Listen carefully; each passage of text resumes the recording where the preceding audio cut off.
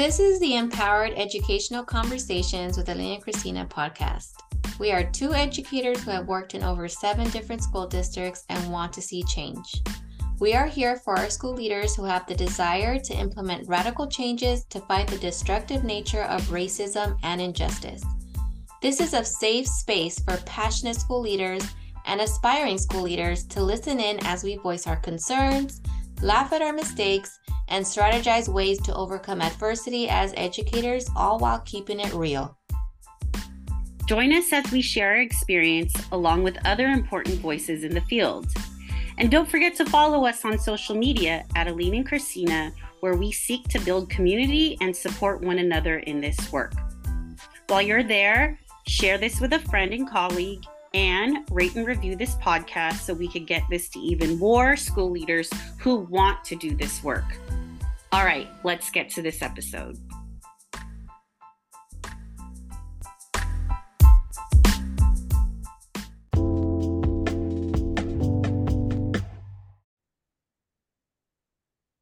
Welcome back to the Empowered Educational Conversations podcast with Aline and Christina, episode 52.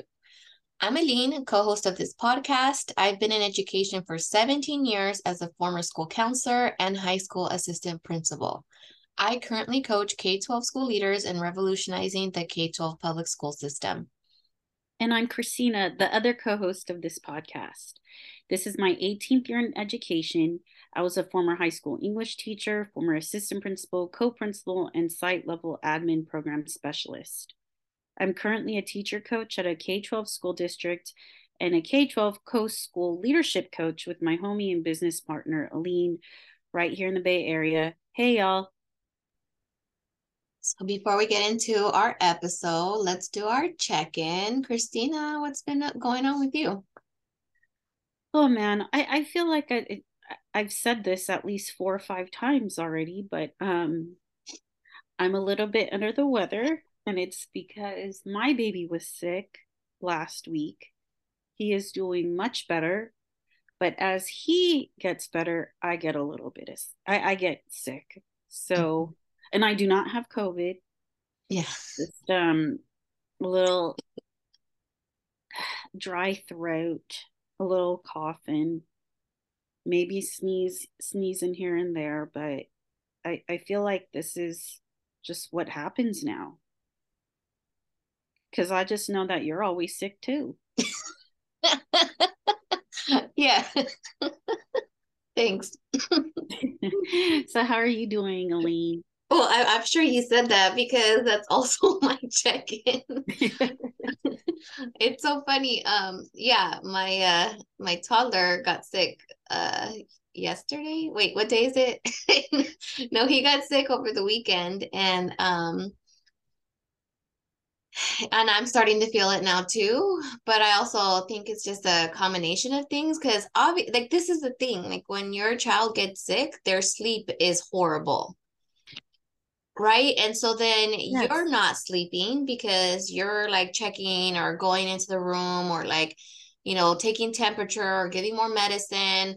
And so then you're not sleeping. So it's like, it's a combination of things. Like, I don't think it's just the germs that is being passed around, but it's also, your immune system takes a hit because your energy takes a hit because you're not sleeping well.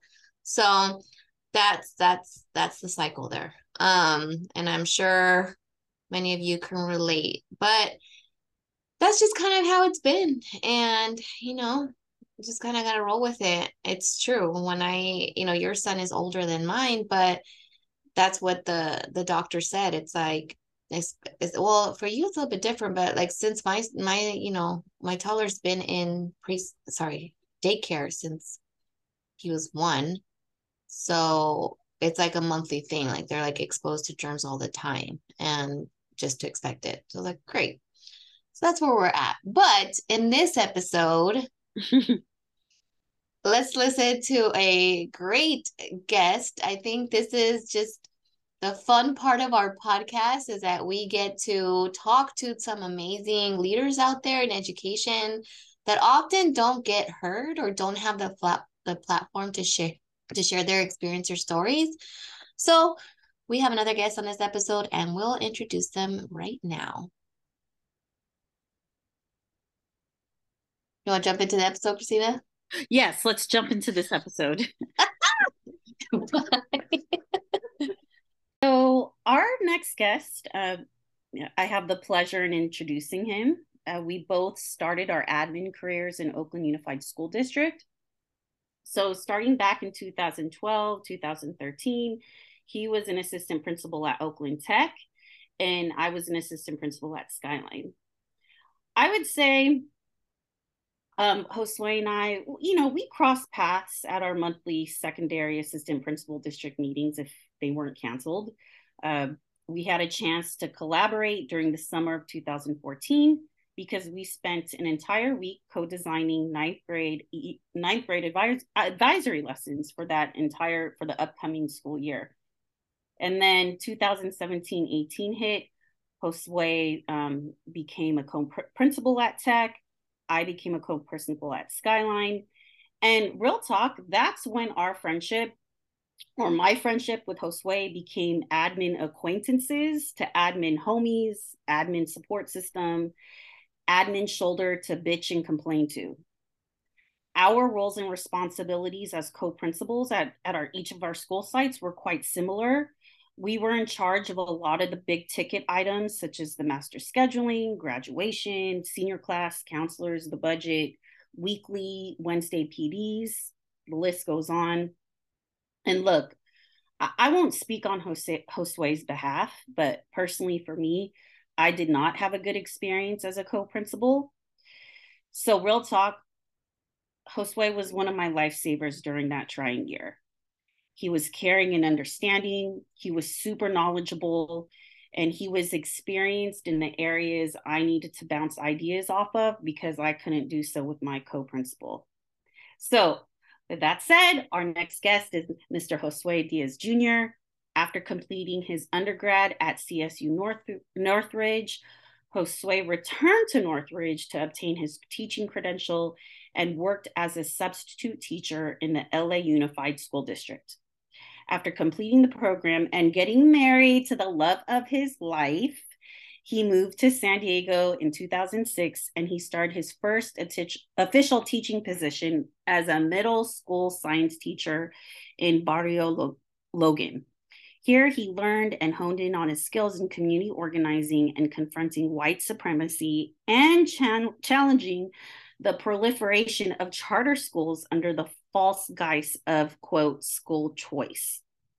In 2010, his wife led him back to her hometown with an opportunity to teach at her former high school, Oakland Tech. Oh, dang, I did not know that. Okay. A year later, he accepted the position of the CTE Academy Director of the Green Academy, where he led the curriculum for environmental chemistry and AP environmental science. In 2013, after receiving his master's in education at UC Berkeley through the PLI program, he served as Oakland Tech's assistant principal and then co-principal until 2018. Disillusioned with the inequitable policies and disingenuous anti-racist rhetoric and practices of the district, he relocated back to San Diego to serve as the human resources officer for the high school network in San Diego Unified, supporting over a third of the second largest district in California. His personal and professional experiences continue to fuel his drive to advocate and positively impact communities of color through the public education system. Sheesh. Okay. With that said, welcome, Josue. Thank you for joining us. Welcome. No. Thank you so much for the kind words. Thank you so much for the invitation. I'm so excited to be here. And by the way, congratulations. Correct me if I'm wrong. You guys hit like the 50th episode mark previously. Yeah, we did. Our last episode was 50. There you go. Congratulations on that, y'all. It's all a Thank journey you. in itself. Thank you. For sure. Thank you. Well, that intro was just helpful to kind of set the tone of just the journey you've been on so far and where you're at now. But in your words, Josue, tell us a little bit more about your educational journey. You can go as far back as you want to, if that's kind of what informed where you're at now, or just wherever you feel like this is when I started thinking about education and getting into it. Like, tell us about your educational journey. Yeah, no, thank you. Yeah, well, we'll take it right back, all the way back to even like kindergarten. Even I really love school when K through two kind of age group right there. I went to a majority Black and brown school in the San Fernando Valley. I remember my mom was a clerk at the time, so I knew everyone at the school, the administrators, the Mm-hmm. teachers. I had friends. I was part of it. I remember the talent shows we used to put on. It was great. I used to love that, and I have so many fond memories of that school. It wasn't until like I was tested for being gifted that my mom said, you know what, what's best for you? You know, we're going to switch you. You're going to go to another school across town. So I was bused to a magnet school, and that is kind of where I didn't realize until I was an adult where everything shifted for me. You know, starting third grade in a predominantly white school, I was only like one of two Mm-hmm. students of color at the time, and that where I used to be very like supported and just be part of the group. Now to where people making fun of me because of my clothes and my accent and why do you kiss your dad and mom goodbye in the morning? Like it was just very very different, and I never really escaped that even all the way up through like middle school. Um, I was like socially promoted in middle school. Like I was smart. I all the teachers would tell my mom like you were smart, you're a genius, you're awesome, but we don't know why you're not getting the grades. Amazing instructors, and they're great. I have a lot of memories from them, but my grades didn't reflect that. Um, but yeah, it just kind of was one of those things. It was like a love hate relationship with school. I just never really fit in, especially in the gifted Mm-hmm. programs. In high school, I remember like I used to try to escape and tell my counselors like, okay, I'll do the humanities, but all these other classes, can I please have these other classes with the like at the time it was like residential students that they were called in my high school, and just because I wanted to be around folks that understood me, worked for my community Mm-hmm. as well.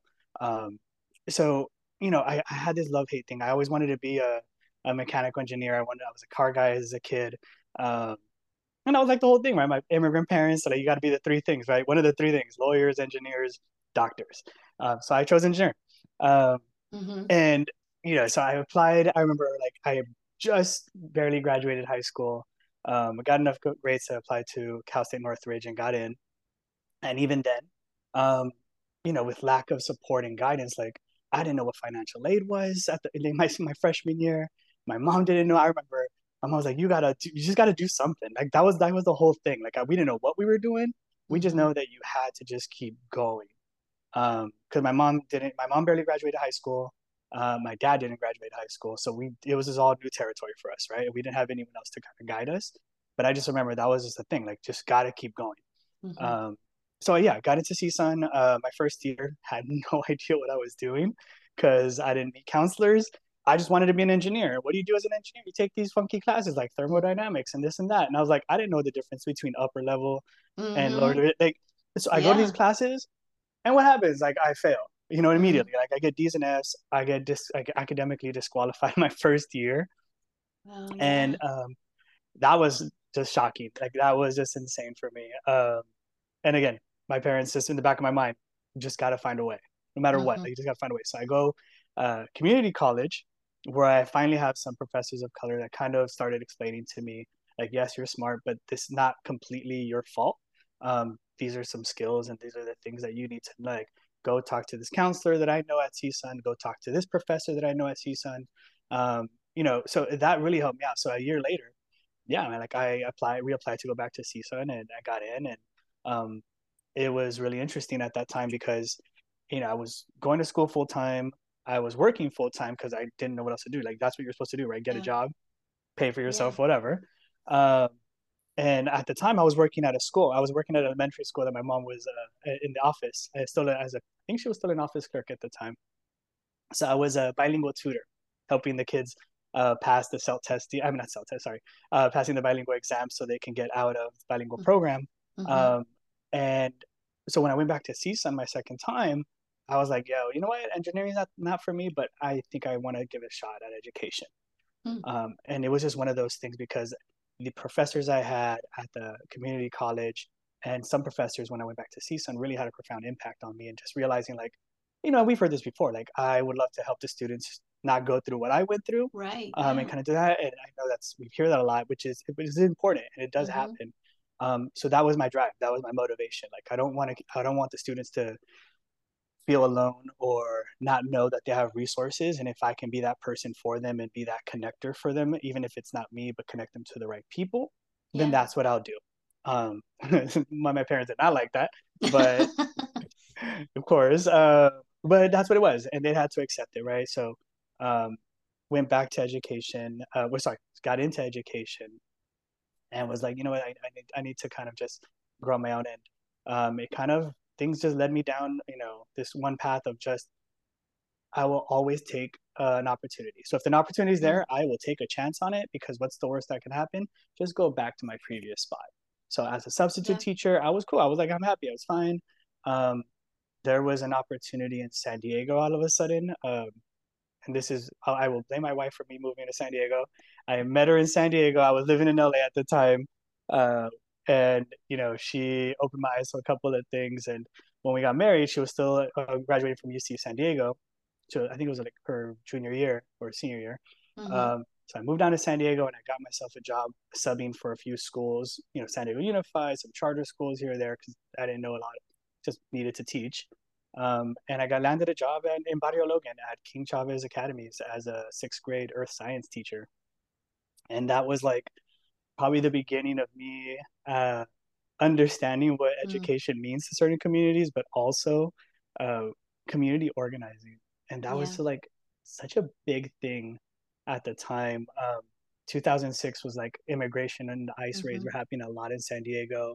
Um, the students here, it was just probably one of the best times I've ever had Mm. as a teacher because uh, pros of the charter school thing and oh my god, they're all gonna record this and snip it and they were like we're gonna blast this. No, there's a lot of innovation, right? You have a lot of room for innovation in curriculum. I Mm-hmm. was I had to be resourceful, so I didn't understand funding and how to get stuff going, but it was a pretty small school, so I had to be very innovative with trying to get the kids to learn science Mm-hmm. um, and um, and earth science at that. But at the same time, like I had the opportunity to teach like PE and do Mm, other things. So I was like I myself was doing capoeira at the time, so I would have capoeira classes as yeah. PE for the students, and it Because was you could do great that in a charter school. because you could do that in a Yeah. charter school. Yeah, credentials, whatever, it's Yeah. fine. Or even No, that's not part of the standards. How are we going to put that in? Yeah. exactly. It was great. Yeah. So I mean, it was really cool experience to really just like get out there and expand what could be done in a school, and just that's where my Yeah. brain was like, here are the rules on how can I expand upon it? Like what Mm-hmm. else? What are they telling me I can't do? Like nobody said I Mm-hmm. can't teach capoeira as a PE, Mm-hmm. physical Mm-hmm. activity and all. So that was it was good. I spent 3 years there. The community was great. I was getting invited over for dinners all the time. We would have probably like the moms would throw birthday parties for me, which I like. It was just one of those like I felt at home places. Yeah. Um, if I just focused in my classroom and my students in my community, I was one of 8 teachers, and the other 7 were white. Mm. And I remember this one time I got called into a meeting, and literally every white teacher went one by one to tell me what they did not like about me. Oh, You are wow. teaching the kids this, and you are teaching like immigration and this and that. Like they went one by one and tell them how come I'm telling the students like we're talking science, but at the same time we're talking about environmental racism. And why is it that Mm-hmm. La Jolla, a rich community over here, has Mm-hmm. this, but Barrio Logan doesn't? So just Yeah. because I was telling them we're teaching the differences of stuff, yeah, it was brutal. Like that last year there was really brutal, which really got me into learning more about just even well, we say like ethnic studies, but just more community organizing and Mm-hmm. what is structural racism. Mm-hmm. My wife was studying at UC San Diego. She was studying ethnic studies at the time, so she was getting all this stuff, and I was just getting like, oh man, I was getting armed with vocabulary and everything, so I was feeling Yeah. good. But it was tough, and I saw the downsides of also charter schools at the time where they burn you out. Like yes, I was a science teacher and I was a capoeira teacher who did events on the weekends. I Mm-hmm. also threw the movie nights every 2 weeks, for the community. We did fun stuff, but I mean, good stuff, but it burns you out at times, which kind of just shot me to like public school. And I was like, you know what? I Mm-hmm. need to go back to where there's unions, there's Mm-hmm. rules. I can kind of Mm-hmm. balance this stuff out. Mm-hmm.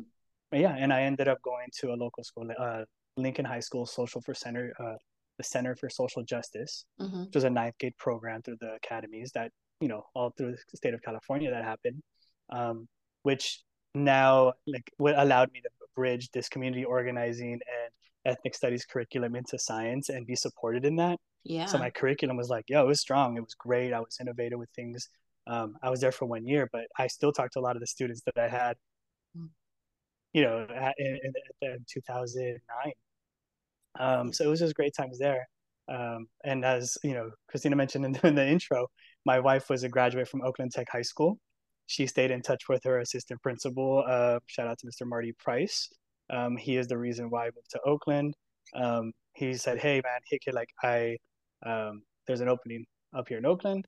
You should come." He got me in contact with Sheila Andahar, the principal at Oakland Tech at the time. And due to my wife being undocumented for all this time and we're being so close to the border, Mm-hmm. we had some unsafe situations. We're like, Yeah. yeah, let's go to the Bay. Yeah. So we're going out of here. Yeah, so we ended up in Oakland, and I got to teach at her former high school, Oh my which goodness, was yeah, it's a trip. I used to that hear is about a these trip. teachers. I used to hear about the teachers like, oh, and Miss So and So, and this is the kind of teacher they were. This is the kind of teacher they were. And now I'm in teacher meetings with them, and I'm like, oh, I know a little background from y'all. Okay, that's how you Mm-hmm. guys operate. I know what y'all are about now. So that was just interesting, but Marty Price was a big reason why I went over there, and he guided me to just, again, always just take the opportunity. And I learned, like, increasing your sphere of influence. Yeah, especially because you're always thinking about like like the community and organizing, and also just what students are learning, Mm-hmm. and trying to find a space where you could use that, you could do that, you could talk about those things, and where would be supported by others, or have others doing the same thing, where you weren't the odd person out. So I think, Right. coming to Oakland Tech or Oakland, like what was that like? It was interesting. I learned, I learned so much in terms of what is, I hate to use this term, like the separate but equal thing. Mm-hmm, Like I mm-hmm, saw that was so prevalent. Like everybody in Oakland when I first got there, it was I remember my first day teaching science at Oakland Tech, and I remember this one girl told me, "This you're teaching the dumb class," and I was teaching ninth grade conceptual physics mm-hmm, at the time. And my first day, and I was like, "Hey, what's up? I come from San Diego. I'm here, first day here, y'all. What do y'all know about this school? What am I getting myself into?" And they were real. And she said, like, "You're teaching dumb class," like, and they explained to me in mm-hmm. the first hour of me teaching at Oakland Tech the tracking at Oakland Tech High Yeah. School and in Oakland. They're like, well, in middle school, if you took this class, you get these classes in ninth grade, right? You Mm-hmm, took um, algebra one and you take conceptual physics. And if you pass that in middle school, or if you pass whatever class in middle school, you take geometry and then you take biology. So there was already mm-hmm. tracking in the beginning of ninth grade.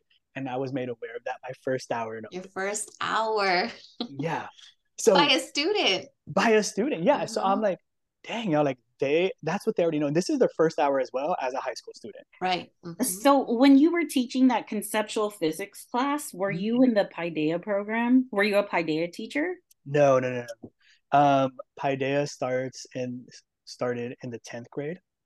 Um, Okay. and so yeah, they started in the 10th grade. So in ninth grade, I had just gone in with the small schools movement, so they had the four Yeah, houses at the time. that's how you and I connected through Hmm. Cleo. Mm-hmm. Yeah, yeah, that's right, through Cleo, yes. Um, yeah, so I the small schools thing was great, and it was a great foundation for what we would eventually build upon when I was an assistant principal over the ninth grade. But Paideia starts in 10th grade, and Paideia was very limiting in terms of which students were even allowed to apply. They Mm-hmm. had to have certain prerequisites, and that Mm-hmm. already screened out the Yeah. majority of Black and Brown students. Um, Mm-hmm. Okay, so I gotta ask because yeah, go we've for it. just always been too busy.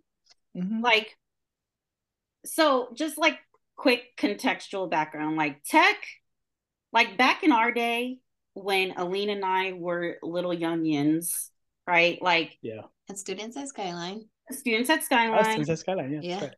like tech was just not the school to go Right. to. Like Skyline was it. Mm-hmm.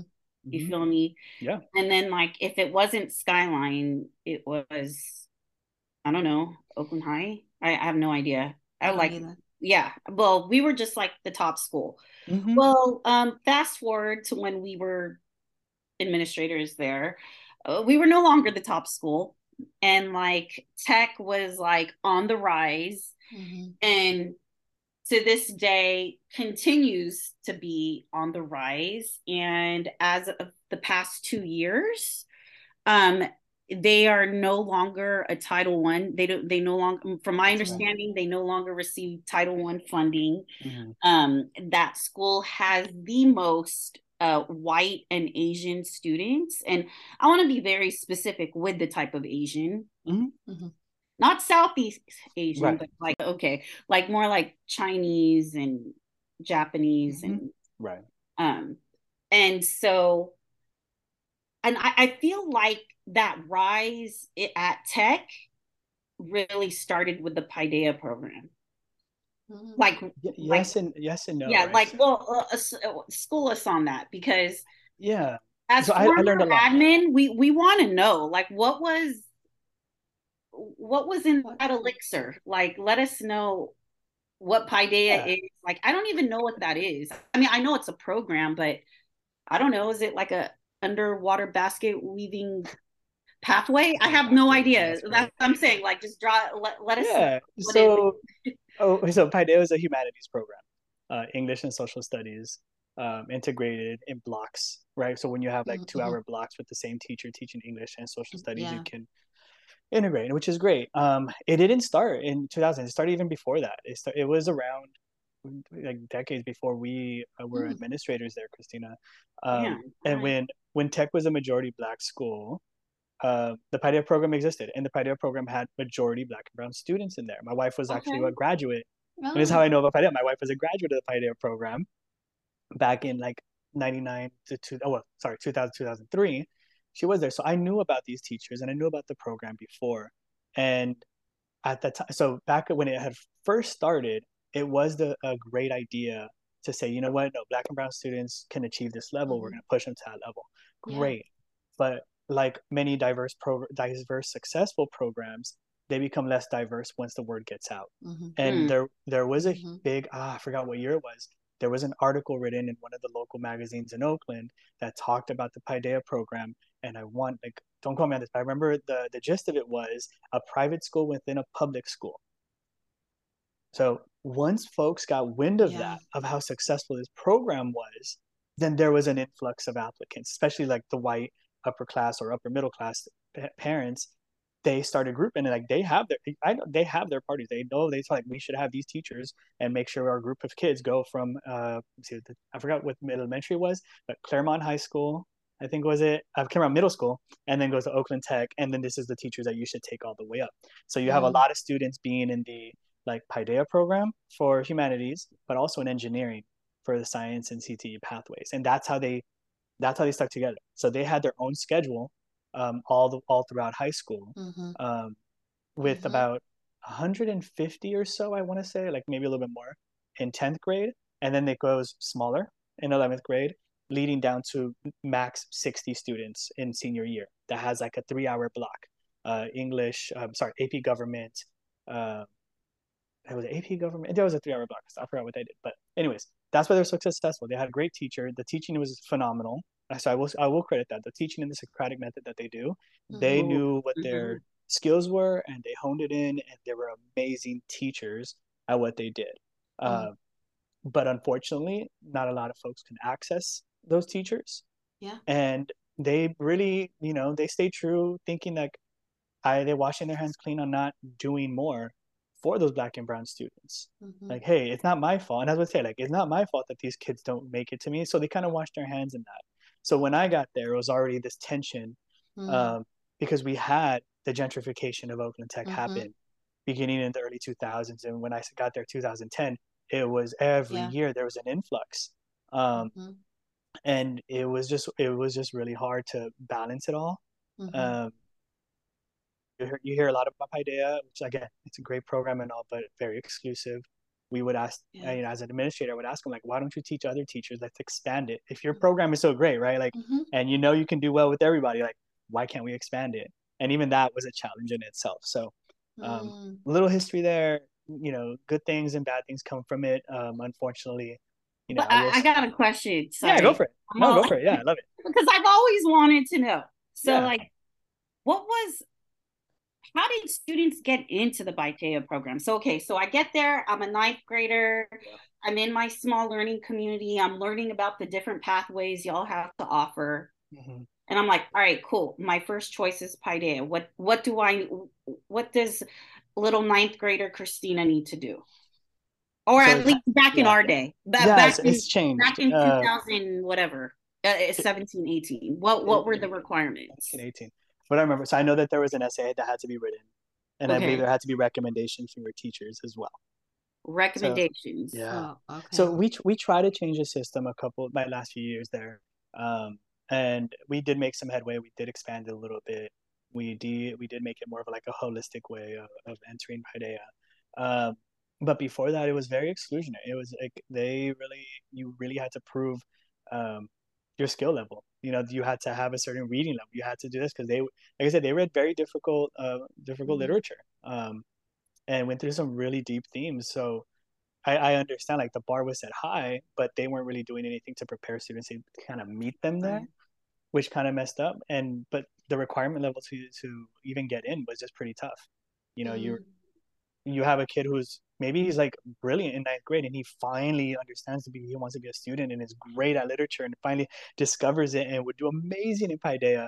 But unfortunately, the kid who had 8 years of experience prior to him, who understands, writing and has a right. journalist as a parent and helping them out, that's not taken into account. And Mm. unfortunately, like diversity was not was not with a priority, I would say, for that program for many years.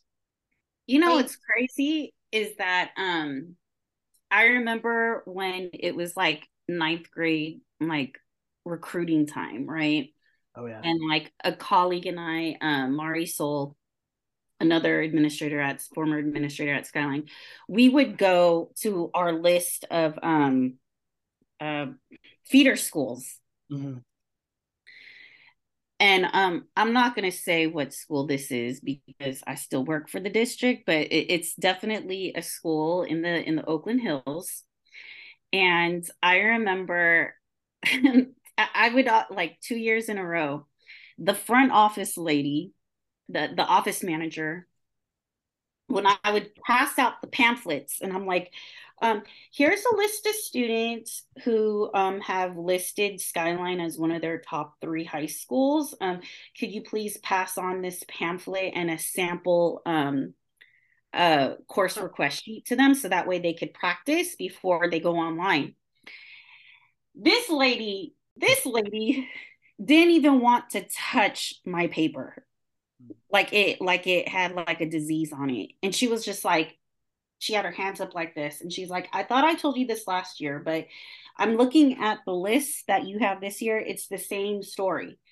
If these kids don't get into tech, they're They're going to gonna go go to down. they're going to either O'Dowd, St. Joe's, or Holy Names. Mm-hmm. And she's like, oh, and you could take Which off are private schools. Mm-hmm. Yeah. For right. for our Thank you for listeners. for the Oh listeners. yeah, Yeah. my Thank you bad. Yeah. for putting that. Yeah. Yeah, and then she was like, "Oh yeah, and that one you could for sure take that one out because that student's going to head Royce, Mm. Mm-hmm. and that's like the private school of the private school of the private schools, you know." So I was like, "Well, could you let the parents decide that?" I was like, Yeah. "Please, like, could you please take this?" And she said no. But me, I just dropped it on Well, her desk and so and I did my thing. So it's like it's I mean that's how like it so let's put it this way. In the past decade or so, Mm-hmm. the neighborhood kids are going to tech because back then the neighborhood kids were not going to tech. yeah. Mm-hmm. Well, I have a question for you. So I'm gonna kind of shift gears a little bit because it's still about tech. Because you started teaching there, Mm-hmm. you're seeing all these things within your first hour. A student is breaking it down for you, like the real, because that's Yeah. usually where we get it from. And so then, what kind of like led you into administration? I mean, I kind of like feel like it's like pulling from all that you've shared so far, but tell Yeah. us like kind of when did you make that shift? Like, I'm gonna be a school administrator. It's funny. That's interesting. There were two people that I remember the conversations very clearly. Um, an opportunity was gonna happen. So there was a vice principal at the time by the name of Sean Rake, who was moving to the East Coast. Mhm. Um, and I was already kind of very involved with my academy, and we were doing good things. We got an AP class started for just for the academy students, which they say it couldn't be done. I'm like, no, I'm doing it, whatever. Like that's what Mm-hmm. we're gonna do. So I had a conversation with him, and he nudged me. He's like, hey, maybe you should think about doing an administrator. Being a CT director, you already know a little bit about budgets and you know a little bit about this and that. I'm like, all right, maybe. But also, my mentor, the assistant principal for my wife, Marty Price, he also, had to talk with me. He's like, hey, I heard Sean Rake might be doing, might be leaving. You should do this. You take an opportunity to, again, increase your sphere of influence. He's like, I Mm-hmm. think you can do that. And again, if I didn't like it, I can always go back to being a teacher. And I Yeah. think that was the one thing that I've always really pushed for my students and everybody else is like, why not take an opportunity and just see how it's like? You Mm-hmm. hear stories from it. You hear this. Mm-hmm. I was a diehard teacher. I was like, I am a teacher for life. I'm, that's because that's what Yeah, yeah, in the yeah. trenches and you're all whatever, all that stuff, right? Oh, That in the whole trenches. mentality, the hustle Mm-hmm. mentality of it all. I was like that, and I was like, what, I'm gonna do this. I applied to be in the Principal Leadership Institute at Berkeley, Mm-hmm. and I got in, and I was just it. I was like, what, let me go again, just check it out for a year and see if I like it. If not, I'll go back. And honestly, the first year, it kind of just fit with my brain at the time. At the time, I'm like, it's just I was structures and operations. Like, let's get this done. Mm-hmm. And I had a great mentor, advisor kind of person as an assistant principal at Tech. Her name was Teresa Williams. And I remember like in the first few months, like she would just all the operations. Like she had it down, and she was a veteran administrator already. But I remember she would always just tell me like, if you can't get these operations, like substitutes in the day, like make sure your classes are covered, make sure they're this or this or that, like a checklist of things that just had to be done prior to even learning. Mm-hmm. Mm-hmm. Um, like let's like just work at it, and that really fit with what I was trying to do as well. And it fit with my brain and just understanding like kind of like that, like the Maslow's hierarchy of needs, right? Like if the kids feel safe, if you got substitutes, if we have coverage, if we have security guards, if everybody's on point, if everybody's like operations piece is down, okay, now we can really focus on instruction. And Yeah. that's the kind of point of view that I have always carried with me from like my first year as an administrator until now is Mm-hmm. just really been that. So it was kind of a mixture of things of why I went into admin uh, and why I stuck with it. Mm-hmm. But a lot of those folks had a lot of those conversations really helped out in terms of just like the whole thing. Like, why not? Like, what's it Yeah. gonna hurt? You could always go back and do something um, that you really like, and if you like it, guess what? You took your chance, and there you go. Mm-hmm. Mm-hmm. Yeah, so you felt like, I mean, in a couple of situations, you've just had these kind of, I don't want to say mentors or just really like people like seeing what you could offer Mm-hmm. and like put like kind of giving you that push and saying like, Yeah. yeah, you could do this, like think about this. And I think that's important too for us to hear because I think a lot of us can kind of go back and relate to like, yeah, I think someone did tell me like I know Christina was that for me when I was like I wasn't sure if I wanted to go being an administrator and leave, being a counselor. And it was like a big kind of back and forth. But I think it's important to think about those people and also us, like who do we see Mm-hmm. on our sites or who do we, Mm-hmm. want to empower to have these like thoughts around what more can you do? And when you said like increase your sphere of influence, because I think that's huge.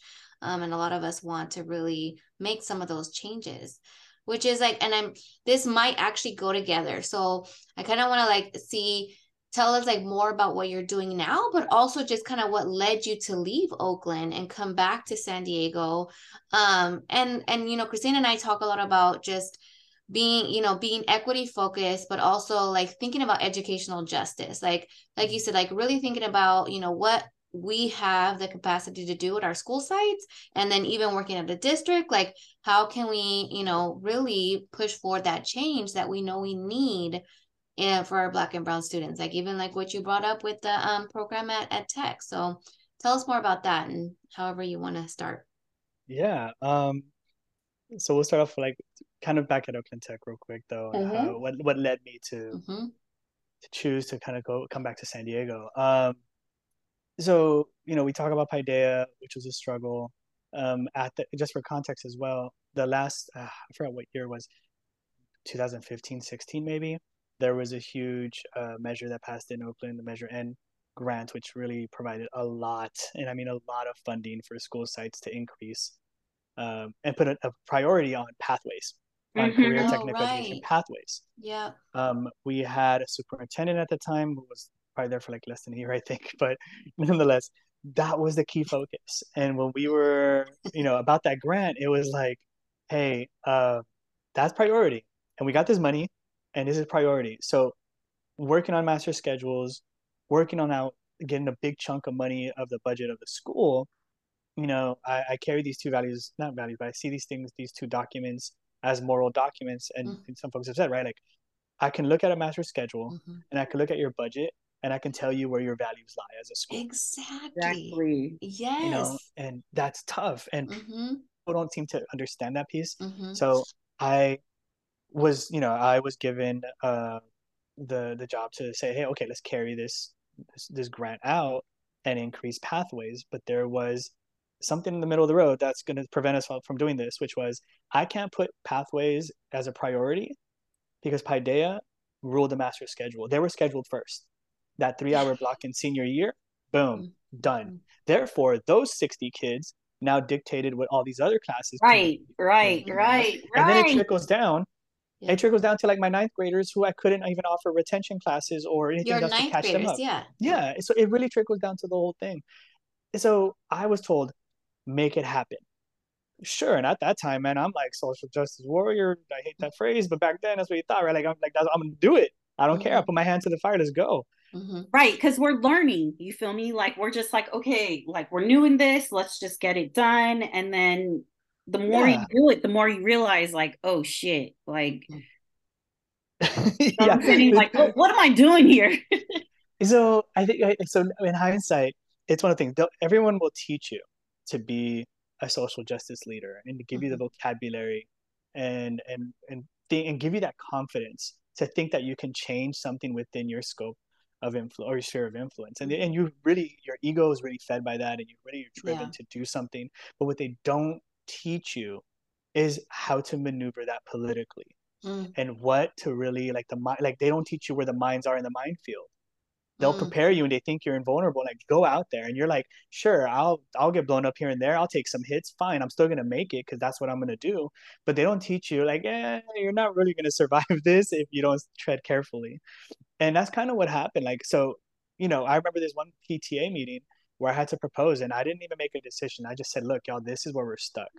I can't finish this part of the job in terms of master scheduling my 10th grade students for all like 90% of the school and pathways because this is a master schedule problem. I even presented it as a technical problem, not a moral, racial, nothing. It was just a technical problem.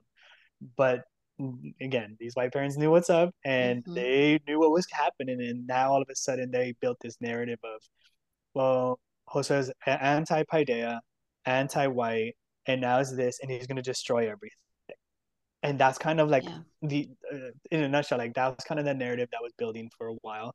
Once I was my focus is here, and it was not that I was anti anything. It was just my priorities are now pathway students. My priorities is to increase these graduation rates for the kids who need Right. it the most and support. But again, like you only have a certain amount of time, and I'm sorry, y'all. Like something's got to give. Mm-hmm. And I think that was a struggle for me in the last 2 years there.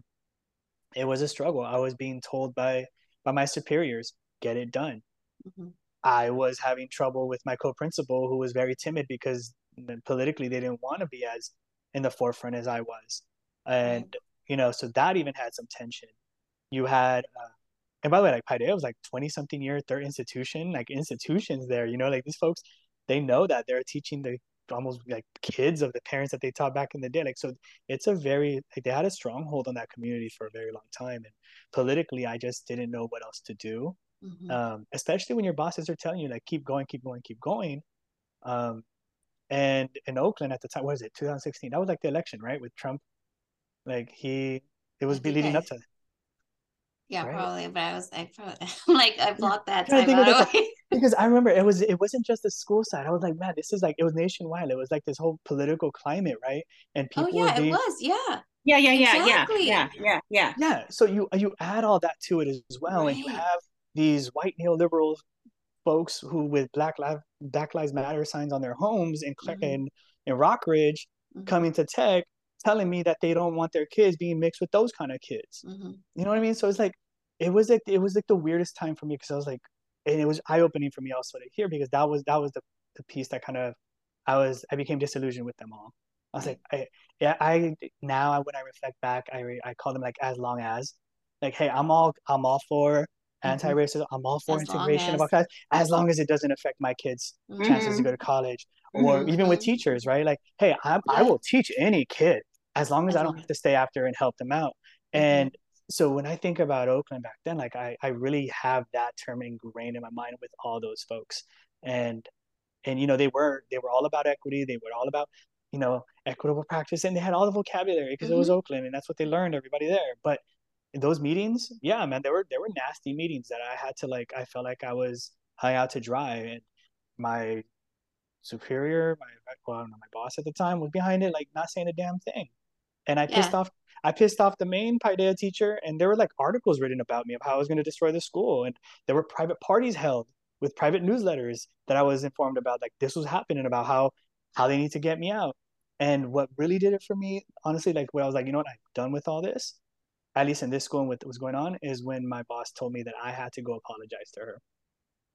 Like I was Oh, told, oh my gosh. Sorry, go ahead. It's yeah, just no, like it's cool. no, I'm being It's like just connecting back to like, yeah, I mean, oftentimes like because I have a similar situation of being put in a position that I had to apologize for something. But go ahead because it also has like a this parallel to the beginning of your story when you were put in a room by the seven other or six mm-hmm, other teachers, and at least they were telling you to your face that room, but now you're being in a yeah. position where people were not saying it to your face, but behind, and then making you still have to apologize for your Mm-hmm. approach. Yeah, Sorry.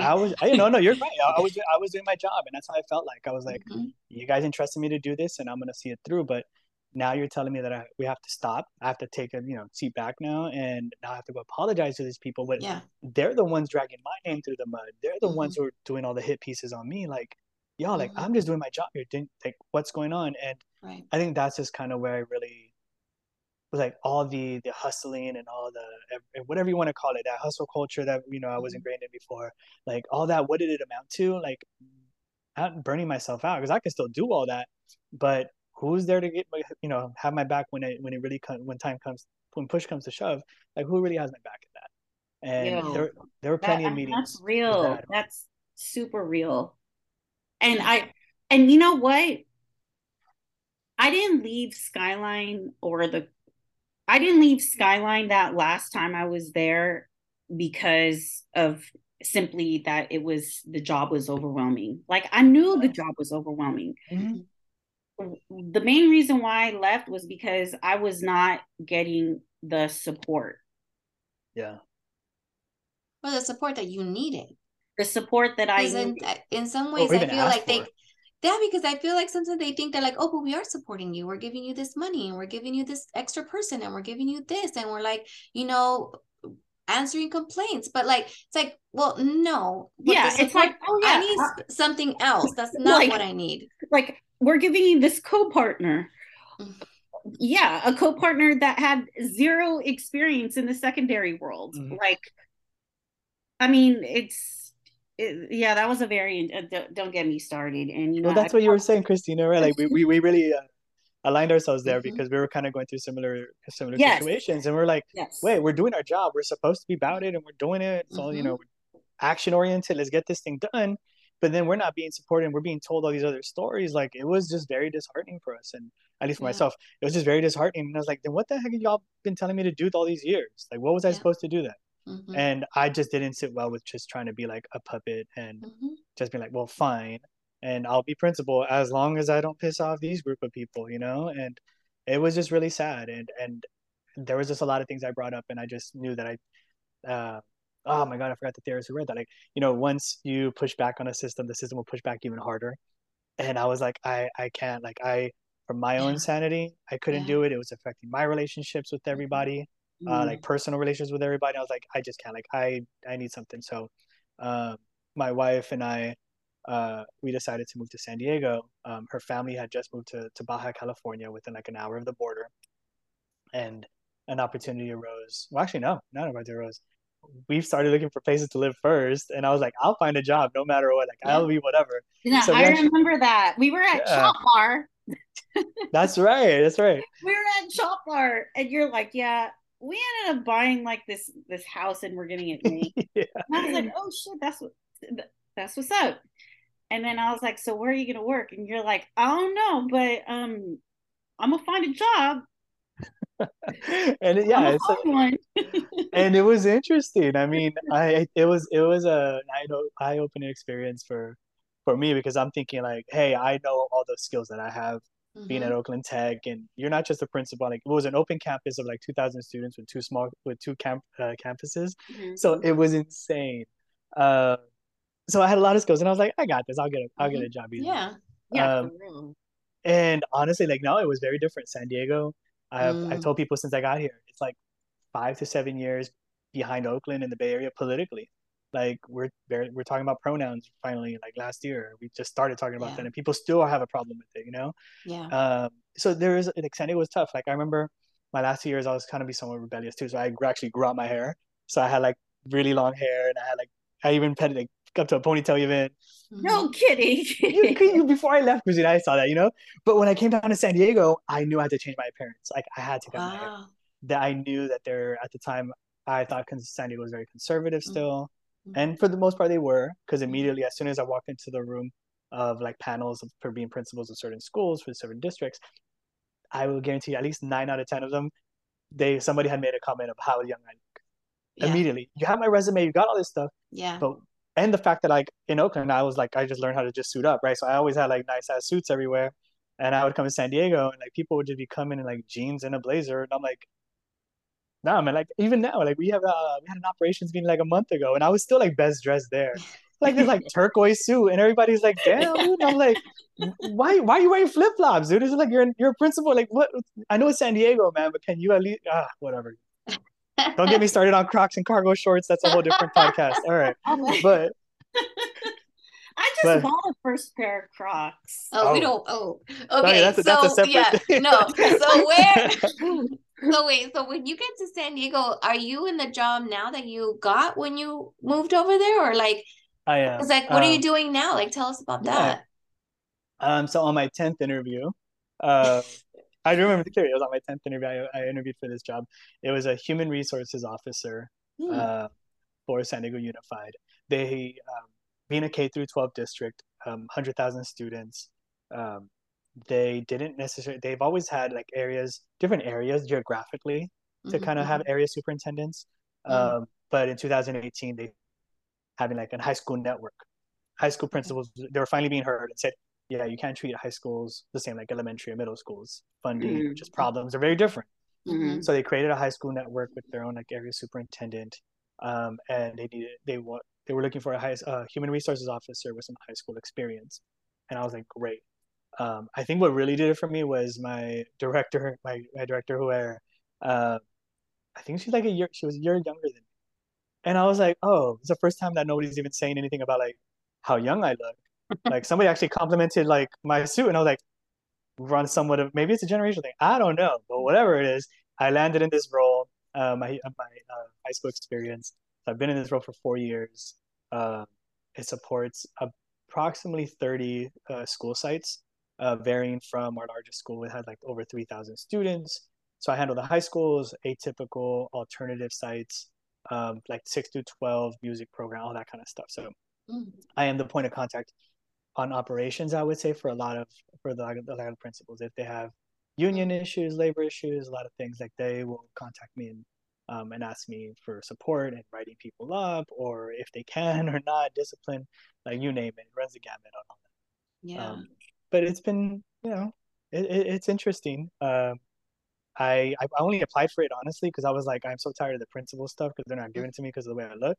Yeah. Um, but Mm-hmm. maybe I should learn about the system of San Diego Mm-hmm. and just get the culture and get aware of it. And and then if I want to again, Mm-hmm. take an opportunity, could always go back to the school site. Yeah, for sure. Mm-hmm. Mm-hmm. Um, and unfortunately, like so now I'm in this job where, and I'll say this, even my bosses are listening. Like nobody wants my job. Like I've offered my colleagues who have like my other HR officers in their areas. I'm like, hey, I think wait, it's my fourth year, so it's up to $4,000. I'm like, hey, I'll give you $4,000 to switch areas with me for 1 year. I'll take the high schools back, and they're like, nope, nobody wants my job here because they think high schools are insane. Uh, Mm, but in all, like it's a lot more. But if you are efficient and you learn about operations, it's actually it's been pretty rewarding job. in some ways, now you're able to offer that support that you know, maybe didn't get as in some Yes. ways to the Right. principals at the high school level because you're in a position where you're like, well, I could tell you these things, especially if they have issues around, you know, complaints or Hmm. write-ups or, you know, in the HR area, you're just like, well, let me tell you something. Like, let me give you Yeah. what you need and walk you through this. Cause I feel like Yes. sometimes like, you know, it's the assumption that, well, you're supposed to know as opposed to like, Yeah. this can be hard every single time. So let me support that. It's true. And yeah, thank you for even highlighting that. I work with over 30 principals and even their assistant principals, and it's been very interesting on seeing their development and where Mm-hmm. their stages are at. And sometimes I've even told some of like the first year ones, I'm like, hey man, check your ego, dude. There's nothing about it. Like, ask Yeah. for help. You don't know what you're doing. I know you Hmm. don't know what Hmm. you're doing. Yeah. Like, just stop. Because Mm-hmm. like, stop like using the freaking thesaurus to write stuff. Like, it's okay. Like, text me. Like, it's just stop, breathe, just breathe, and I got you, and it's fine. Let me explain it to you this way, and they're Mm-hmm. totally fine. Um, so it's been really helpful to see just the spectrum of folks and certain like in their development as administrators. Yeah. But Yeah. it's also been interesting on how administrators think of themselves over the last few years. I remember like I was Mm. always an operations person first. Again, like that for me it was like the hierarchy of needs, Mm-hmm. right? School clean, school safety, kids can then learn, right? Like that's let's Mm-hmm. handle that. Um, but I've just also noticed in the background now, like where there's like instructional leaders, like their focus is on instruction and they don't Mm-hmm. bother so much with understanding the operations piece because they'll dump it to their office manager, classified or Mm. whoever else, and they have a tough time balancing everything out. And they're always like, I don't know why I can't get into classrooms. I'm always bogged down with safety. I'm always bogged down with this. And they're always reacting. And I always tell them like, hey, dude, you need to take a deep breath. That's Like interesting. Yeah. prevent this stuff. Like this is how you get into rooms by making sure this stuff or your operations piece is set. If there's a Mm-hmm. problem, teach your office staff how to at least calm it down for 30 minutes while you check out a class. Like these are things that I've been able to Mm-hmm. kind of get into, but I've really just stay in my lane. Mm-hmm. I'm like, Mm-hmm. don't get me into instruction. I don't want to do this stuff. It ain't my job. You got area soups for that. You guys do all this stuff. Again, remember I said like I'm not part of that hustle culture no more. I know my boundaries. I know my stuff. So here we are. But I do try to at least help them out and point them in the right direction, so that they don't burn Yeah, out. for sure. Yeah. Well, that's a Well, good I mean, segue. yes, I know you just said burnout, and so And let's just hustle culture. Yeah. yes, Hmm. and boundaries. And boundaries, So yes. you're saying like a lot of our hashtag words there or buzzwords. So like Josue, like with all that you just said, like there you have to take care of yourself. Yeah. So what's your form of self-care? I like your favorite form. My favorite for oh man, there's a lot. So for folks who know me, like I am was like a renaissance man. I am out there. I do a lot of different things. Um, I think my favorite, when I say the most impactful, Mm-hmm. because Mm-hmm. that was the through line, is I did a yoga teacher training a Mm-hmm. few years ago. I was, taking yoga and meditating for a little bit, and I was like, I want to know a little bit more about it to be a little bit more self-aware. So I did the whole 2 hour, 200-hour yoga teacher training Wow. program here in San Diego, and it really gave me the vocabulary and skills to do a couple of things. One is like be aware in the moment, like being just self-aware and understanding how I'm reacting to something. Mm. Like when somebody says something, or even when my name is said in a meeting, I used to perk up. I'm like, wait, what did they say? And I'm already I'm ready to go. I'm like, what? Um, but understand is like, okay, what do they mean? And just okay, fine, whatever. It's my problem or it's not. Let me see how I can figure that out. And that's really helped out a lot, especially with like the political nature of a central office Mm. administrators. Like I get so upset on our educational system, like on a daily basis at work, and people make boneheaded decisions. Again, just because you got these titles don't mean, just because you got a title doesn't mean you're a good leader anyway. So Mm-hmm. they're and people are making like hella cash off of kids and they're doing all this stuff and they don't know what they're doing. I'm Mm-hmm. plain and simple. They don't know what they're doing, and it can get very frustrating. But Yeah. again, it's just like taking a step back and like, this is right. I can't impact that. Like I can't be part of that. Mm-hmm. So I just gotta go take care of myself.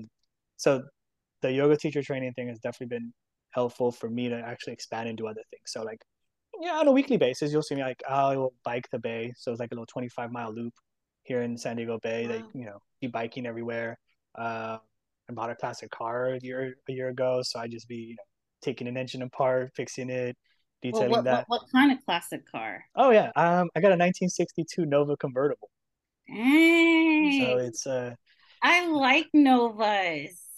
everybody has a Nova story. It's great, man. Like all the car guys, I got my first Nova, this and that, and it's they only had a convertible in 62, 63. I was able to find this one Wow. in LA, and honestly, like, you'll find me on the weekends, like on car meetups and just talking to That's people about different awesome. things. Back to my mechanical engineering roots. Yeah, I told my dad, you I'm not an full engineer, but I got yourself circle. a classic car, full circle, dude. Yeah, my dad's like, okay, he's like, I get it. You're comfortable, you're safe now. And I think that was the thing of like with the immigrant parents, like, what you need to be doctor, lawyer, engineer. Because all in all, they just want to make sure that you're Yeah. able to take care of yourself. And Hmm. my dad was able to see that after all these years, and even bought the classic car. And I'm like, yeah, you like to cruise in this car now, man? Like, what the heck? So, um, it's been cool. The classic car thing, the yoga. My wife and I still go out dancing and go check out new restaurants everywhere. Um, and just you'll find me just doing whatever dang project I'm into now. Like during the pandemic, I became like a mixologist at home. Dude, I'm like, we're I think we all did. right. Like my bar's pretty expensive though, man. Like I think my wife's like a huge like gin calls herself a gin intellectual. She has Oh, Oh, nice. I'm a Okay. gym person you're a too. gym. All right, I'll connect you to Christina because yeah, she knows her gin for sure. But yeah, so we get into a Awesome. lot of different hobbies to kind of just wind it down and just again, there's That's great. Yeah. my life is my life. It's good, but I Hmm. can't overextend myself so much in that. For sure. Thank you. So, Josue, we want to wrap this up with our last question. We love asking our guests this question. So, what is that one song that gets you up the hill? So symbolically. So I want you to remember when like you're Yeah. about to face something at tech, like the like parents knocking on your door, or whatever, a picket sign, something because they're mad at what you're about to do with the master schedule. What's that one song you're like, this will hype me up so I could just go there and not call Frontline and say that I'm calling up sick. What's that one song? Uh, at Tech, clearly it was Or just actually. in general? And oh no, it's different. You're right. When you said Tech, I was like, oh, I remember that one song. I used to play all the time. Okay, go Uh, ahead. Spill yeah, that. that's fine. That was a Down Rodeo by Rage Against the Machine. Uh, Mm. and that line that always just tell me like, these people ain't seen a brown skinned man since their grandparents bought one. And I was just like, Yeah, that's deep. I'm Hmm. just like, holy crap! Like, because it was on a mission. Like, just remember where I'm at. Like, as friendly as what they may seem, like, holy crap, their eyes are just bugging because of everything I'm gonna say right now. So that was like Yeah. going to battle kind of Yeah. kind of jam. Lately though, it has been Come Down by Anderson Paak. Drumming, beats. I again just love the music style, but just chilling and relaxing and just still a beat that gets me just happy. And I think that's a big difference of like um, how I can contribute Hmm. to education and all the people I support now, and what I was doing at Tech before. I was like, I got to battle for this, and I just think that I wouldn't be able to support folks if I was if I left education or do anything else. So I try Yeah. to still stay upbeat and just be positive for folks because I know what they're going through. Hmm. They're probably going through stuff similar to situations that I went through at Tech, and um, Hmm. Hmm. yeah, man, just can't hate it. I just got now. I kind of just want to be that supportive role for folks and just like Yeah. whatever you need. I kind of been through it. I've been working in school Hmm. since crap, I'm dating myself. 99. I've been working since schools and long time. But hopefully I can lend some kind of advice or support for folks out there. Yeah. Well, thank you so much for being on this. I think like even Yeah, just what you good shared putting it throughout this out. podcast is going to support so many school leaders out there as well. Because I just think that right now there's so many of us that are experiencing different, I don't know, it's different right now in schools. And so I It think is very like, different. there's a lot of educators out there that just need to hear these types of stories, but specifically our school leaders. So I just thank you so much for sharing your story with us. Yeah, no problem. If you guys That's want like the so happy hour version, like we can do that at a separate time. Like good. names included, we go all out. It's fine. For sure. Thank you, Josue. Good to see you, Josue. Likewise, Christina. Really nice to meet you.